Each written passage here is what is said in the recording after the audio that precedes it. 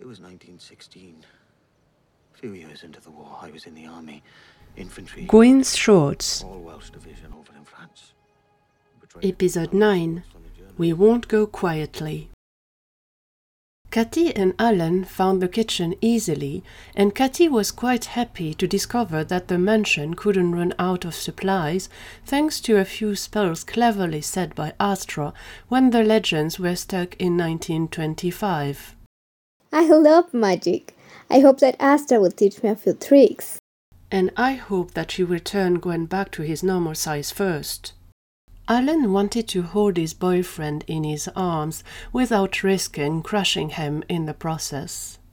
Don't worry. As soon as the legends will get the keys, they will come here, and Astra will turn Gwyn back to normal. You will be able to kiss him properly.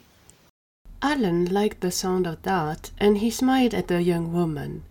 Following her directions, he helped her prepare a meal, and by the time the table was set, Ali entered in the kitchen. Iris is not joining us? When Alan and Katy didn't hear the sound of an argument, they became confident that the situation had been sorted peacefully. However, the concerned expression on Gwyn and Ali's faces seemed to tell a different story. Ali sat at the table and placed tiny Gwyn on it.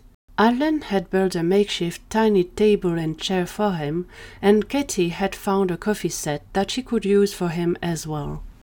Too bad I can't go in a toy store. I could have bought a dollhouse and accessories for Gwyn. She was trying to brighten the mood, but she could sense that Ali and Gwyn were concerned, and she started fiddling with her crocheted Gwyn. According to Iris, there's a bounty on the legends. Someone wants Sarah and Ava's baby. But how do they know about the pregnancy?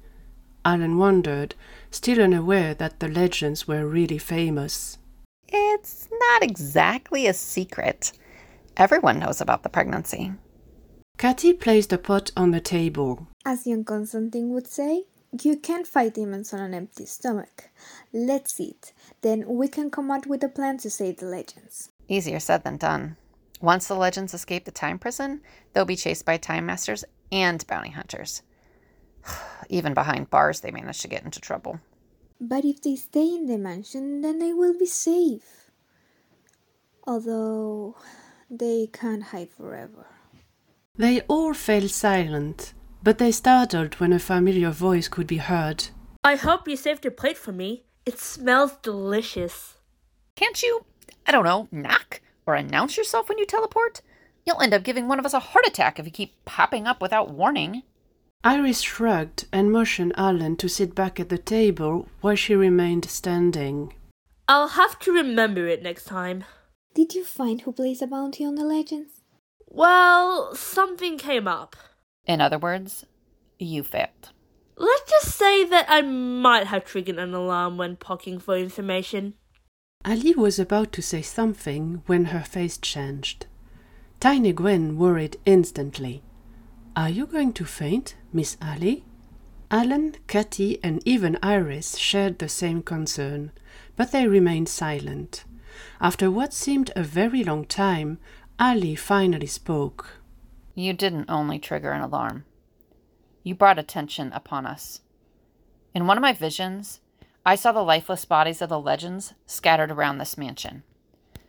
It didn't make much sense to me back then, but in light of what you just told us, and considering I remembered that you, Katy, and myself were amongst the victims, it's safe to say that the bounty hunters have found a way to access the mansion.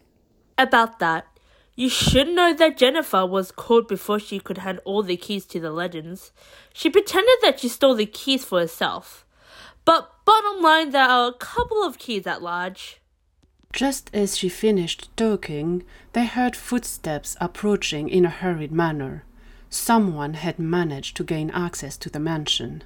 Grab anything you can use as a weapon. We won't go quietly.